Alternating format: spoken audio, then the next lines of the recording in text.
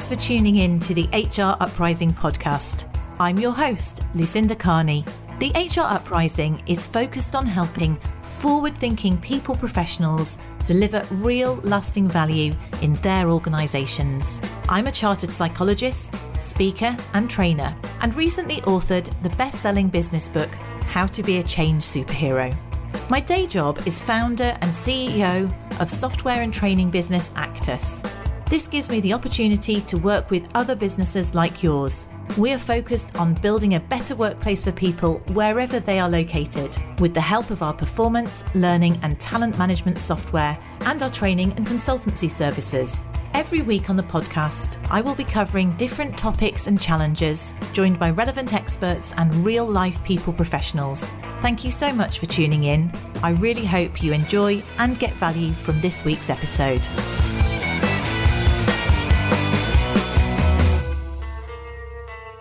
Hello there, thank you for tuning in this week. So we're going to focus in on the topic of underperformance because this has been a topic that has always come up as being very well searched and popular on the HR Uprising back catalogue. And therefore I was really interested to get some information as to whether or not the causes of underperformance have changed as a result of the pandemic. Well, good old Gary Cookson has been doing some research on this, so he joins us in this episode to share his findings in his book that comes out next year, so we get a bit of a sneak preview.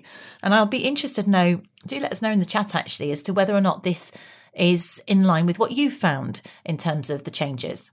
I also wanted to just let you know that this is going out on the 29th of November, so we've got a couple of weeks until we're going to take a break for Christmas.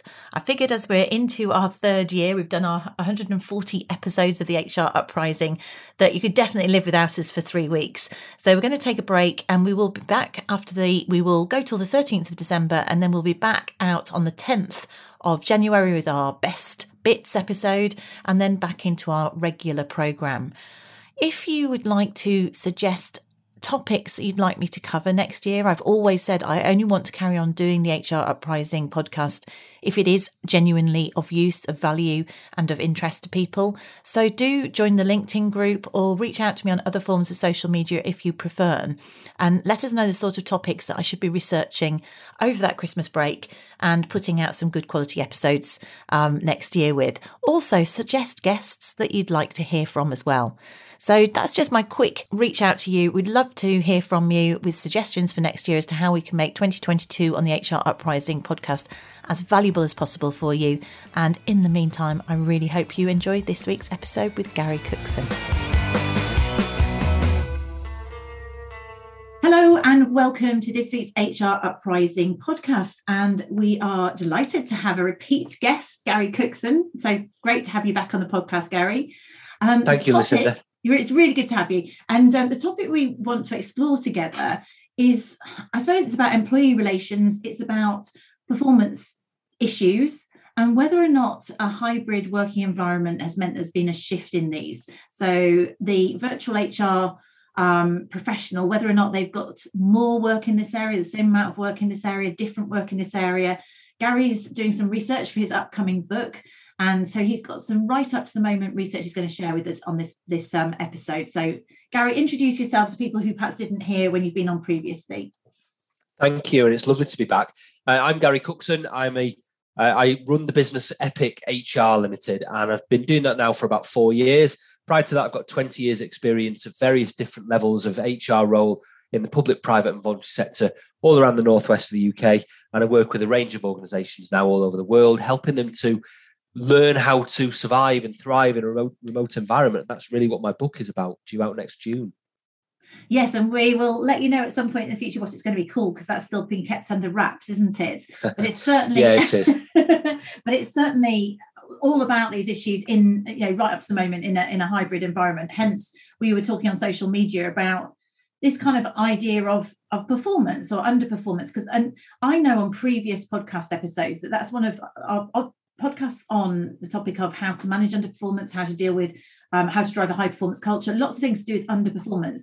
There's obviously a challenging area for HR professionals because they tend to be ranking really high in our listener numbers. So when you said, Gary, that you had got some research that you could share as to where we were with that and what's real, I was really interested to hear a little bit more about that. Do you want to tell me a little bit about what you've been looking into so far in this area? Yeah. I mean, the book in general is about how to redesign people practices for a remote or hybrid world. And each of the chapters takes a different area of people practice. So there's a chapter on recruitment, there's a chapter on reward, there's a chapter on L&D, there's a chapter on technology. And this particular chapter is on employee relations, and it looks at what's different in disciplinary situations, what's different in grievances, what's different in sickness, absence, and the way that works. And underpinning all of these, it looks at how the role of a team and its leader has changed and how that creates some implications for the way we need to think about performance differently and manage it differently in a remote world. So, I mean, I think that's really, really key, actually, because some of that's about HR stresses and so some of it's about managers, and a lot of it is actually how can we prevent it. So I guess if you're finding new challenges, that would be really interesting to understand. I mean, I was saying to you before we came on this sort of recording why I was so interested in talking to you and others in terms of people with their fingers on the pulse. When I think back to the training that I've traditionally delivered to line managers, usually about what drives underperformance, what it used to be was a lot of it was about people not having clarity. Now, often that comes down to not having clear goals and expectations, not being given regular feedback, not being and not having regular enough communication. You can definitely see that could be continue to be an issue in a hybrid world. Typically, people talk about individual attitude, and often I used to think that managers disproportionately blamed the individual when actually it was probably down to their management behaviours. Then you've got the classic skill and training, and maybe people having different skills that they need to gather to work remotely. And then often we used to work a surrounding environment, as to maybe people around you working in a certain way, and that was giving you the idea that was the way to go. Now, my anecdotal looking at that very simple model is that surrounding environment, whether people have had children around them, or they haven't got good working environments at home, or they're missing the interaction of the office, I can see how that might be either de-energizing or distracting people and affecting performance. But I'm not sure how big that would be, and I don't know if there are other areas. So interested in your opinion on that in regard to your research. Yeah, I think you're right. The role of a leader is quite critical in this, and a leader needs to realize that what people have got going on in their new working environment is going to affect their ability to engage, be committed, and to perform. And that's going to need the leader to do slightly different things, and for each team member to do slightly different things. So it's very much backed up by the research I've been doing. And the research has been looking at, well, how is it different? And what are the things that teams and individuals and their leaders, and particularly HR and L&D professionals, need to do differently in the way we deliver some of the things that we've traditionally delivered in one particular way when people have been in front of us. How does that differ when we can't see them? How does that differ when we're not co-located with them all the time? So the research is looking at those types of things. So what can you share as to what you found out then, in terms of what are the highlights in terms of what differs? Where should we start? We could look at disciplinaries, we could look at absence, we could look at team relationships. Where would you like to start? Let's start at disciplinary, because I think that's probably more linked to when I'm talking about classic underperformance, where a manager says, I think I need to put someone on a warning type thing, where the manager triggers it, as opposed to sickness, absence. I can see is more binary in my idea, but that's me as a non-HR professional, more of a training professional. Would that be a fair way of looking at those differences? Yeah, I think it would be. We can start with disciplinary situations. And my research was looking at two questions. Firstly, has the level of disciplinary situations changed with the introduction of remote and hybrid working? And has the nature of such things changed? Taking the first question about has the level changed, it seems no, it hasn't. It hasn't changed. But the second question, yes, there's definitely been a shift there. The nature of such things has changed. Remote and hybrid working has had an impact on the types of misconduct, underperformance that organisations are seeing. You can imagine some of them. It might be conduct on video calls, maybe innocent, but certainly significant mistakes, like microphones being left open when they shouldn't be, people overhearing inappropriate conversations, maybe things being sent on private chat messages that shouldn't have been seen by everybody. And that's understandable to a degree, because in the early stages of lockdowns, we were all getting used to the new technology, we're all getting used to new ways of working. And very few organizations took the time or had the time to actually set what the expectations were in such meetings. Mm-hmm. So it's not surprising that people fell foul of poor practices. Loads of people had to change their working practices really quickly. Loads of people were under considerable pressure that they'd never experienced before. Remote working was rushed for many people. Mm-hmm. It was enforced for many people. And lots of employers lacked the data that they needed about performance and about conduct to be able to really understand what was going on for people. People were surviving day by day. Mm-hmm. But now as we move towards maybe the end of the pandemic is in sight, certainly it doesn't seem to be as pressured as it was, and we're moving towards a hybrid world of work, we can learn from what happened there. We can learn from the things that were unique from remote working and how that's changed some of those things. Maybe it's to do with inappropriate use of systems. Maybe it's to do with people not working their regular hours and what comes from that and the way managers view it. Maybe it's what managers feel when people are uncontactable when working remotely, and whether that in itself leads to problems. And it can lead to lots of problems, as I'm sure we'll explore. So some of the problems from a conduct perspective are caused by remote working or exacerbated by it. Sorry, go on, carry on before I ask you a question. I was about to make the point that some people who had underlying mental health conditions prior to the pandemic probably had them made worse by remote working. That in itself might have been a major contributor to misconduct or levels of underperformance. And in my book, I explore the impact of things like homeschooling and childcare and other caring responsibilities having on employees working remotely. And that too will have been a factor in underperformance and misconduct. So certain things were unique to the situation we found ourselves in over the last 18 months.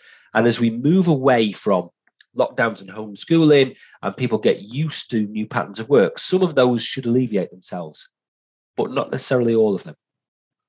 And I mean, it would seem pretty tough when we've been through exceptional circumstances to, manage somebody from when it was something to do with childcare or those sort of things. We were all going through those. So, and I think that's an interesting one, because in some ways, I suppose it created an environment where the expectation or the psychological contract shifted, where employees expected more give and take, and most people are really grateful for it. But then there will always be people who take or expect more.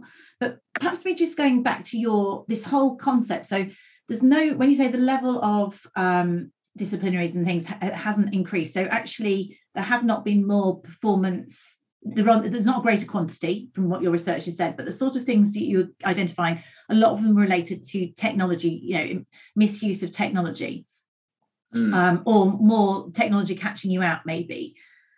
That's interesting to me, because it makes me think a couple of questions. One is that if it's about not knowing how to use a technology, then you could argue it does go back to our simple model, is people not having clarity about what the expectations, as you say, it was rushed, they weren't given ground rules as to what was and wasn't acceptable use of it, or they may not have the knowledge or skill. So it goes back to actually the cause can be treated that way, or at least you can prevent it going forwards. Agreed. But I'm wondering then, in that case, then I imagine, so someone, for argument's sake, who's having a big moan about the chief executive and they're caught on audio and it goes to the whole organisation. Now, that's not that they wouldn't have had that moan previously, it's just that they got caught out in a virtual scenario. So does that therefore mean that there are other performance issues that were happening in the office that are no longer happening, or are we just not spotting them? Because what I'm trying to say is, if the levels stay the same and we're getting caught out for things that probably were happening anyway, do you think other things have stopped happening, or do you just think we don't notice them because we're remote? This reminds me of that the analogy: if a tree falls in the forest and no one's around to hear it, does it make a sound? And I think that's what you're going with this, really. But is that any different than how it was pre-pandemic? I don't think it is. No. All underperformance issues were only addressing things that you see, and all disciplinary situations were only addressing things that you knew about. There were always going to be, a bit like an iceberg situation, 9/10 of what goes on is never seen. It's underneath the surface. And all that remote working is doing is surfacing different types of issues and hiding some other ones as well. So I don't think it's really changing much. It's just changing the things you see, not how much you see. So you've got a Venn diagram, basically, of you've got an overall 100% of performance issues that are going on that we may or may not see. In the workplace, we saw 70%, and in the virtual environment, we saw a different 70%. Basically, what we're saying, there's a gap between it. Yeah, it's like a kaleidoscope. Yeah, okay, fair enough. Okay, so so in terms of, I was alluding to the fact that clarity and knowledge would change. Is there anything else that you would say if you were recommending to HR professionals who are out there in terms of how to virtually manage these sort of things? Are there any tips that you would make in this area of disciplinary and grievance particularly? And perhaps let's go and explore your other two areas as well next. Yeah, okay.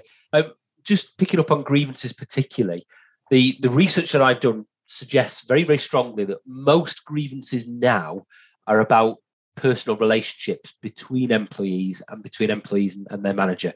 And that the nature of those, when it's entirely virtual, is in itself creating some problems. Not problems that can never be solved, but it's leading to other problems. For example, if you're working at home, work now intrudes into your private life, whether you like it or not, because you're doing work from home when you might never have done that previously. And it's probably going to bleed into some of your personal time as well. And the technology, the always-on nature of it might be problematic. People might be unhappy about working remotely. People might feel that they deserve a right to privacy on some things, and that's not able to be achievable for many, many people. For example, just earlier on, before we started this podcast, we had to delay the start of the podcast because we could hear background noise at your end, and somebody was outside the door where you're sat right now. Now, I couldn't hear what they were saying, but who's to say that they couldn't hear what I was saying? And who's to say that the things I'm saying, if they're overheard by whoever else is in your location, that wouldn't lead to problems? That wouldn't lead to a breach of individual privacy. And I'm not saying anything that's inappropriate, but I could easily do. And I've been on training sessions where I've been facilitating a session in a breakout room, and we've been talking about problematic employees. This group of leaders talking about, I've got a problem with Joe Bloggs and Jane Smith, they're underperforming. And no one could hear things at my end, but the other people in the breakout room, they had their microphones open and the voices came through and were heard by Joe Bloggs and Jane Smith, who happened to be in the room. And that led to kinds of problems you can imagine, I think, about privacy and about who's discussing what and things like that, and grievances. But remote working means that we rely on digital forms of communication, and there's lots of things that are open to misinterpretation, and things can go wrong from it as well. And it means that many employees are more easily triggered, I think that's the right word, triggered into raising grievances or feeling like they're struggling with working relationships, because the opportunity that you had face to face to just go and see somebody, nip things in the bud, dampen down the fire before it really caught a blaze, is not as easy to do remotely. Or not as easy to do. Even the sort of emotional bank account concept of the fact that even if you've got to have a difficult conversation with somebody, you might have had a coffee and tea and cake with them a couple of days previously, or talked about the football or whatever. So you've got a bit more of a relationship there that it's less sort of direct, it's less abrasive maybe. So you have got more personal relationship there to draw on when the chips are down. Yeah, I think you're right on that one. It's not impossible to create that, but it's harder to create that. And teams need to work really hard at social relationships when they're working remotely. And the leaders of the teams need to encourage some of that. To go back to a very, very simple model of team development, the Tuckman model of team development, which almost everybody's come across, the forming, storming, norming, performing model. When teams suddenly, overnight, went remote, what many teams didn't realize is they were reset on that model. That no matter where they were on that model at that point in time, they went right back to the forming stage. And as we move now from entirely remote into more hybrid models, then again, teams are going to be reset on that model. And they need to treat it as if they're a brand new team coming together for the very first time. Now, I don't know of any teams that did that, but they should. And now is a good enough time to do that, to work out what the different responsibilities are, how they're going to talk to each other, how they're going to relate to each other, how they're going to resolve interpersonal problems, how they're going to make decisions, how they're going to talk to the leader of the team, what data goes from person to person, and how all those types of things can lead to and do lead to problems if they're not explicitly stated. And when you can't see people all the time, you might only see some people some of the time, it's really difficult to understand exactly who does what in a team. And that will lead to performance issues if it's not explicitly addressed. I think that's a really interesting concept. I hadn't thought of that. So the whole Tuckman model. So if we say we're all set back to forming, then the challenge is the teams that don't allow themselves to storm. So because of course, if you don't get through the storm, you never get to norm and performing, do you? Yeah. So if they're too scared to have a bit of conflict and saying, oh, you never bloody have your camera on, or you don't answer, you're always on out of office, I can't. So they're not getting to that. They haven't worked through those issues. Then they are ultimately going to be less productive in the long run. Yeah. Before you said that, I was just thinking about the whole thing about we were all talking to each other every week right at the start of it, wasn't it? It was almost like, it's almost the peoply thing was frequency, but I don't know whether it was clarity or structure. It depended on how many organisations worked through it in a kind of useful way. But now lots of people have normed into people have gone either, okay, I want to go back into office, or actually I'm perfectly happy with this level of contact and I'm not going to make any more effort to be any closer or invest in the people aspect of it as well. So that's sort of two different strands there. But I don't know, were you going to comment on the storming aspect of that? Yeah, I think so, because when you're in a co-located working environment, you're face-to-face with people, the rules that you use to work together, they're unwritten, but they're usually well-established, part of the cultures, custom and practice, unwritten rules around meeting etiquette, answering emails, returning calls, things like that. But when you're remote, very few, if any, teams actually said, well, how's that changed for us now? How do we change that? How is the team leader going to deal with different situations? How are we going to manage the information flow between the team members? How do we make sure everybody's kept informed? How do we keep our customers informed of what's happening? How do we make sure the admin around the team happens in the same way? What are the preferred communication methods? How do we manage meetings? What's the etiquette? What's the expectations around behavior? And because none of that was done, it's led to relationship issues, which have led to grievances and or disciplinary situations. But now is a perfect time to say, okay, we've now got a great opportunity to work on those things and actually put these things right as we move to a hybrid style of working. Yes, exactly. Because it was legitimate, as you said at the start, that we pretty much moved to remote working overnight. It was in sort of, it was rushed. Yeah, it wasn't something you had time to think about. And to be honest, had we had a chance to think about it, people wouldn't have done it. So all things considered, we did it extremely well as a society, I guess, as working society. But these are the fallout. This is the potential the charge of this, and it's what can we do about it. So there's nothing to stop us from stopping and going, okay, what are our ground rules around this? How effective are we as a team? What are we always take stock, as you can do in any organization. We go, okay, what's our cult? Should we reset our values, or where are we going from here? There's no harm in doing that every 2-3 years anyway, but right now moving into hybrid. And because teams didn't do that, it's led to the increased nature of such things coming through in disciplinaries and grievances, whereas all the more traditional areas of underperformance and conduct issues have not disappeared, but certainly much less. So more traditional things like fraud and dishonesty and things like that, hardly there anymore. But poorer interpersonal relationships now very much front and centre in what we see in performance and conduct issues. Going back to the sort of the tree in the forest thing, though, I mean, I find that quite hard to believe that there's less fraud, etc., unless there was something about being in an office that gave you more opportunity, I don't know, to fake your tube ticket or something. I don't really see why those things would drop down. Is that not concerning? I think you're right. It is just the things we see.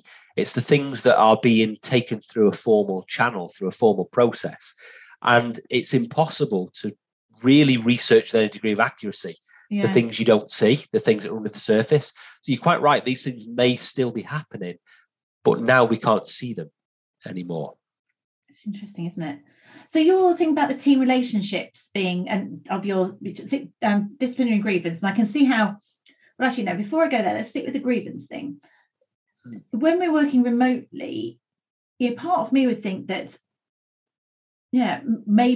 can you not just not get on a call with people? I suppose that's what you're saying is grievances. Are we saying that grievances are more narrow now? So it's generally with the people that you have to work with when you're working remotely. Although I don't know how frequently you'd raise a grievance about someone who you're only indirectly in contact with anyway. Just interested in that. Is there not an opportunity by hybrid working that you can just see your line manager if you detest them at the bare minimum over a video call now and then? Or do you think it intensifies it? I think it intensifies it. And I used the word triggered earlier on. I think that's the right word. In this type of environment, people are more easily triggered. Now, a video call is rich in terms of communication content and can probably solve a lot of those issues. But lots of things are not done through video calls. Lots of things are done through asynchronous work, emails, Slack channels, Teams channels, things like that, where you can't see the individual. And yes, you can resolve it by jumping on a video call, but often that's just not possible. Often that isn't an option for people. And some people will have cameras off in such things, and that can lead to more mistrust as well. And it's difficult, but it's not impossible to try and resolve such things. Yeah, I mean, asynchronous thing, I can totally see that because we've all sort of banged off a Skype or whatever your virtual asynchronous communication tool is. When you're a bit kind of type, and hopefully it doesn't read too negatively, or it's the intonation, isn't it, actually? And we read a written message with the intonation that may or may not be there, and that can definitely put you into you do. There's a philosophical. I'm going a bit deep for a podcast now, but there's a philosophical concept called Hanlon's razor.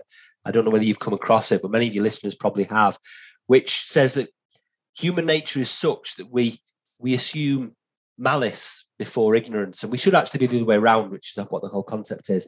When you read a piece of electronic communication, it's very easy to see the bad in that and to assume the bad in that somebody actually might not genuinely know what you're doing, and they might be asking you. This might be your manager saying, "Can you tell me what you've been doing today?" And it's very easy to assume malice in that, whereas it might just be through ignorance. And Hanlon's razor says we should assume ignorance before malice, and therefore many of the ills of the world might be solved if we did that. And when you see asynchronous communication, electronic communication, it's easy to see that people don't put ignorance over malice. They put malice over ignorance. Yeah, I can totally see that. Agreed. Okay, so moving on to the team relationship bit of that, then was that to do with your Tuckman, or is there something else that you found out in your research around team relationships and the importance of those? I think that's mostly my Tuckman point, and how teams need to reset the relationship and really set boundaries about how they work with each other and interrelate with each other. And the chapter in my book gives some specific ideas for people, professionals, on how to do that. Always a good idea in terms of that practice. Always good to talk about. It's almost like taking a step back and working on something, isn't it? Going, how effective are we? Yeah. Are our meetings working? What can we do to be better about it? And then the third part of your triangle then. So talk disciplinary grievance and then talk team relationships. What about things like the more traditional absence type things, sickness, absence, etc.? I mean, it is interesting, isn't it? When people were working remotely, did you have a fall off in that? Were people therefore working through illness and things like that when they should have been off? What did you find there? I saw a bit of a change really in the early parts of lockdown. Aside from things like COVID related absence, which you can understand why that might be increased, every other type of absence decreased initially, and there was a general reduction in absence being taken by people working remotely. Now, there's a logic to this. Some minor illnesses, I mean, maybe you can tell from my voice, I'm just recovering from a cold. Now, I've been working remotely and I've been okay working whilst recovering from a cold. But if I'd had to go into a physical office, maybe I might have decided not to, because I don't want to spread my germs around, and it's easier to take breaks and everything when you're working remotely. Now, that's not to say that people should work through such things when they're working remotely, but in my experience from my research, many people do choose to carry on working when they're not quite 100%. And the worry there is that masks the potential true level of sickness absence, and it encourages what you might call a kind of e-presenteeism, which is an idea I explore more in the book. It's understandable, but it's not necessarily a good thing. What I've also seen in the research is that there's an increase in people taking sickness absence in shorter periods, hours, as opposed to days. And that brings with it a lot of process implications. So have we got the right process to record that and report it? And can the technology help us with that? And some can, some can't. For example, if I'm not well enough to start my remote work at 9 o'clock in the morning, maybe because, and I'll use myself as an example, last few nights I've taken some medication to help me sleep through the cold. And when I wake up, I'm quite drowsy and I'm not right at 9 o'clock to start work. So maybe I want to stay in bed for a few hours, but by midday, I'm okay. And I wake up and I feel a bit better. So I'll start work at midday and I'll work for the rest of the day. How does that get reported? Does that go down as 3 hours sickness absence or a full day sickness absence? Or does it go down as no sickness absence? Or maybe I'm due in the office today, but the commute is something that I don't really want. I don't want to be around other people, don't want to be spreading my germs. So I'll work remotely today and I won't do a full day because I'm low on energy, but I do most of it. So does that go down as an hour and a half sickness absence or none? And organizations need to think about how they're going to report on such things. Because if they don't think that through, they're going to either not have a handle on sickness absence or be too harsh on people. And there's a very fine line to be drawn there.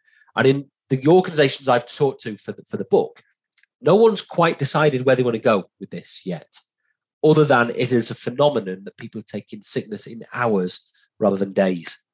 That's interesting, isn't it? I was going to say no one's decided, because I was going to ask you where to go with that, because it depends to a certain extent on how high the trust levels are, isn't it? Because actually, if you think about it yourself, we run businesses that, so I can entirely see where you go, well, I don't make it, the work's still there to be done, but I'm not well enough to do it right now, and it will get done. So it's kind of neither here nor there. And people that are in a high trust environment, you go, yeah, well, go and have a lie down. You're clearly ill. Take a break. But as with all of these things, it's how do you put it on a larger scale? It's okay. And be consistent. It's very hard to be fair and consistent. And actually, that I think is one of the biggest challenges that the pandemic has brought on, is because rightly we've had to treat people as individuals and take into account their individual circumstances. If someone is homeschooling or has what all their personal, we've had to balance all those things because they've had a genuine impact on people's productivity through no fault of their own. But then how are you fair and consistent? And that is the hardest thing, isn't it? It is really hard. And I think there's a role here for leaders and people, professionals in organizations to create and share what they feel is healthy working practices, and to avoid people working when they're too sick to do so, to avoid people working longer hours than they need to do so, to make sure that people don't respond to communications outside of their working hours, to make sure that when they do work, they're engaged. Because it would be really easy on a virtual call, if I'm ill, to just sit there and say nothing. And maybe if my camera's off, I can be blowing my nose and coughing and nobody knows. And that can't be right. There's a cultural issue there that needs addressing. So things have got to change. There's many organizations that offer people mental health days to look after your own health and well-being. Maybe we need to think about mental health hours and other kind of personal time in smaller chunks to enable people to switch off and do something that helps them. And then when they come back, they're likely to be much more engaged. That too is a double-edged sword. That comes with some downside as well. But yeah, there's loads of issues to think about there. Yeah, that almost gets into the topic. I did a book review at the weekend on a book called Smart Work by Joe Owen, which was really good, actually. I thought it was interesting. One of the things, though, that resonated, which isn't necessarily specifically to that, was the whole idea of autonomy is all well and good. But it only works if the person who's given autonomy has the ability to manage their life in an autonomous way, if you see what I mean. So are they able to delineate between work and home? Are they able to take on their own work-life balance? Are they have that mental wellness? Because of course it is now down to the individual to be able to manage that. And then you might have the nicest manager in the world who's saying, please don't work from 9 to 5, go out and walk the dog at lunchtime, don't work when you're sick, all that. But if that person has got, let's say it's like anxiety or certain personality profile where they find that really hard to put their own boundaries in place, then it's quite tricky, isn't it? And therefore they may end up and underperforming in terms of, let's say, they get into overwhelm or they become sick, longer term sick, because they've overdone it. Those sort of things are really tricky to preempt, and that's probably a whole different topic. So it becomes a longer term performance issue, because actually they're being so conscientious, they're trying so hard to deliver. So it's challenging, really, really challenging. Yeah, and there's a role for technology to play here. And I know you've got a finger in many pies, and this is one of them, about technology providing the right kind of performance and productivity information for the leaders of such teams to work out where to draw that line between having enough performance information without having too much and without having not enough. How do they get that absolutely right? So maybe I would suggest we need to get teams working together to develop their own performance measures and ways of reporting it, so that it's not something that's imposed by the leader of a team. It's not something that's seen as a spying measure. So the teams develop their own performance measures, almost like self-directed teams, and they create digital methods to report on and share this information with the team leader, who can then, in meetings, individuals and teams meetings, can talk about that information. So the teams are responsible for their own performance measures. And then the leader it is about accountability. It's about coaching. So we are talking about those roles of holding people accountable in a supportive way. So before this podcast, we just had a management meeting, and we've been really trying to just stay up out of the weeds. And it's really, and so let's just keep it. So for next time, these are our high level deliverables, and this is what we're going to go and check back on, because we end up, it's so easy to get something through to get into the detail on every single piece, and it always has been. But that's where we get to overwhelm, etc. And so I think that's this role as a leader is almost like, so almost trying to take pressure off people. So believing the best in people, because actually 99% of people are wanting to deliver their absolute best and will respond better if you manage them in a way that believes that they're doing their best anyway. They'll respond up to whatever it is you think of them. So it's actually, how can we support them in accountability and ask them questions about, is that achievable? Have you got enough balance in there? Take some time off, sick or whatever. Just apply that trust to people. And help them, as you say, to solve their own problems and to come up with the solutions and answers. That's much more sustainable in their environment and hopefully more engaging. Interesting stuff.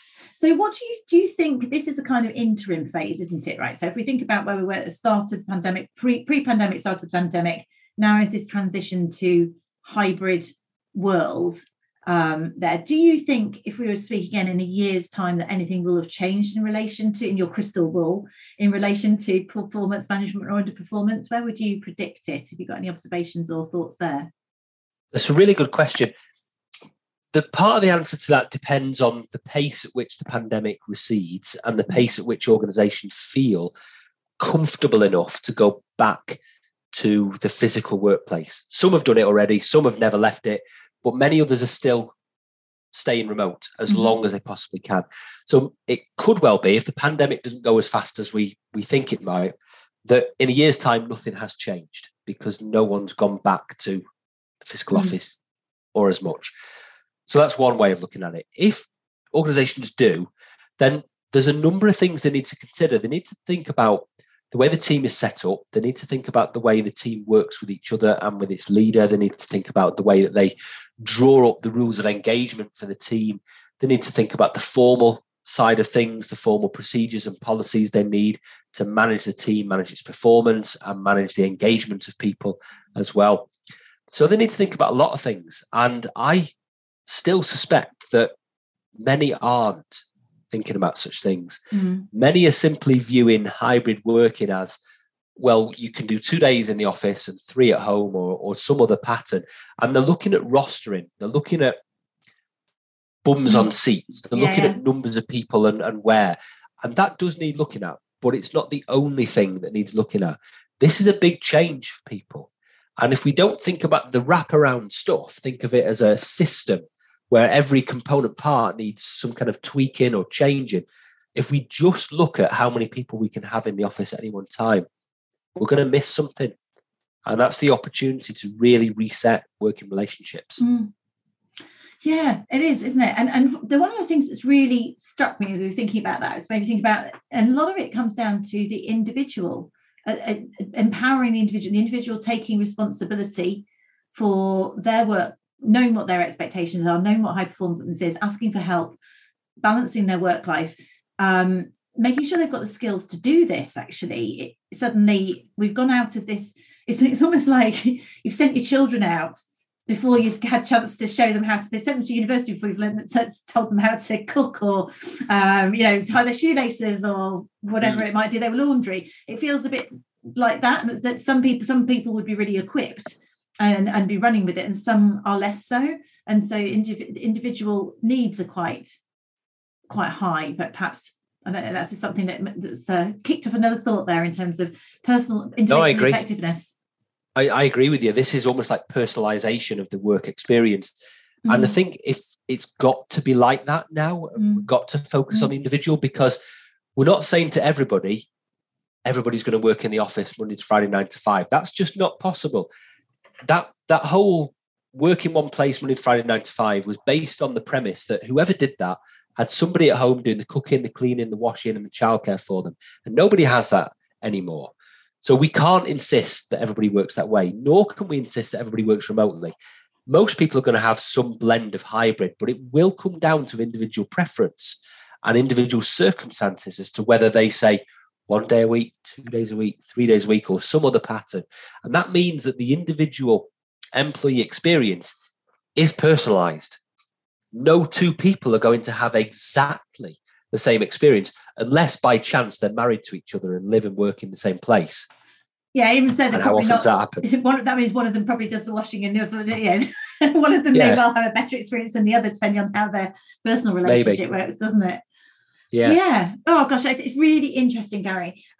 So I guess just to sum it up, so we've talked about summary. We've said that so far it seems that it's the same quantity of performance issues, slightly different types of performance issues, some of which may actually resolve themselves as people adapt to understanding how to use technology and the right behaviours around working remotely. We talked about in relation to disciplinaries. We talked about grievances often being to do with people or team relationships, how team relationships could be improved by just thinking about establishing norms and agreeing and communicating, because we were thrust into those teams, so how can we be more effective. The sickness absence piece, in terms of measuring sickness in hours. Should we do that? Is it about trust?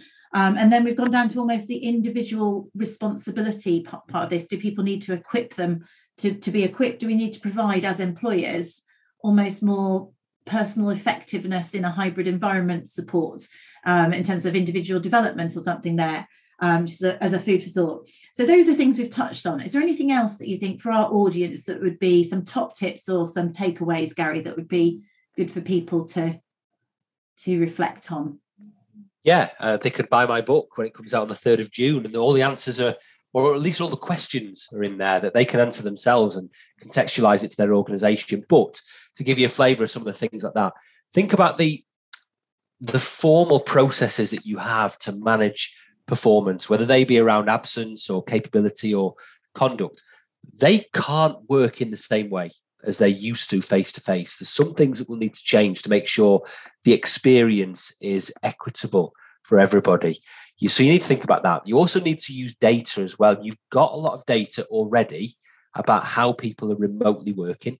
So use that and make sure managers are comfortable with making decisions based on data for people they might never see or will see rarely. Yeah. So there's things like that about data that will help, and the technology might well help with that as well.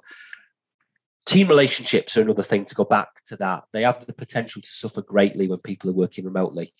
And much more effort needs to be made to restore and improve that, and to help people manage their emotions in a remote environment, because they can be heightened because of the cues that you miss around body language and tone of voice, and the lack of observable performance for many, many people. So people professionals need to give much more guidance to everybody in the organization about how to do that.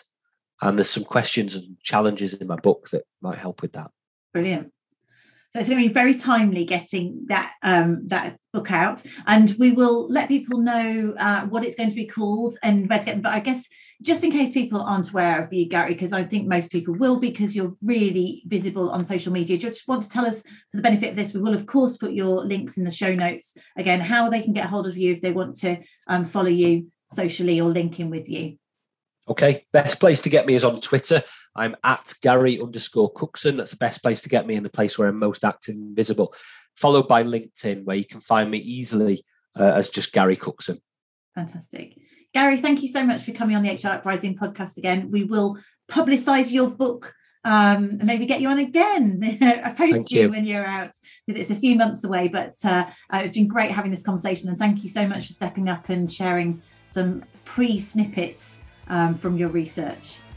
Okay, thank you, Lucinda. Thanks, Gary. Take care. So I hope you enjoyed that episode with Gary. He's a great guy. We're always delighted when he joins us on the show. I talked to you at the start about the fact that we're going to take a break over Christmas and New Year. I also thought I should mention that we have just concluded our How to Be a Change Superhero November open programme, which was oversubscribed, and as a result we have now got some open courses which have been scheduled not only for February, because we moved people onto that one, but there will also be one in March, April. They are actually filling up really quickly. Clearly change is the topic, so if you are interested in being a change superhero as an individual, or actually if you want to put a cohort of your team, sometimes it's really good to go through something with other managers. So we've just run 2 in-house cohorts on change. Do reach out to me, and really happy to have a chat as to whether or not that might meet your needs. In terms of our programs, we run open programs on virtual management, change superhero, and we've also got one about individual contribution coming up, in line with some of the thinking that came out of the episode. When I recorded this episode today with Gary, I was thinking about how challenging it is being an individual, managing your own time and work and effectiveness in this hybrid environment, and maybe we need to provide people with some extra skills there as well, in terms of managing their own work-life balance and their personal effectiveness. So that will also come soon. There's going to be another programme on that which will be launched in the new year. So if you'd like to work with us, you know where to find us. In the meantime, thank you so much for listening, and remember, we're taking a break over Christmas, but there's plenty of back catalogue that you can tune into. Thanks a lot. Bye.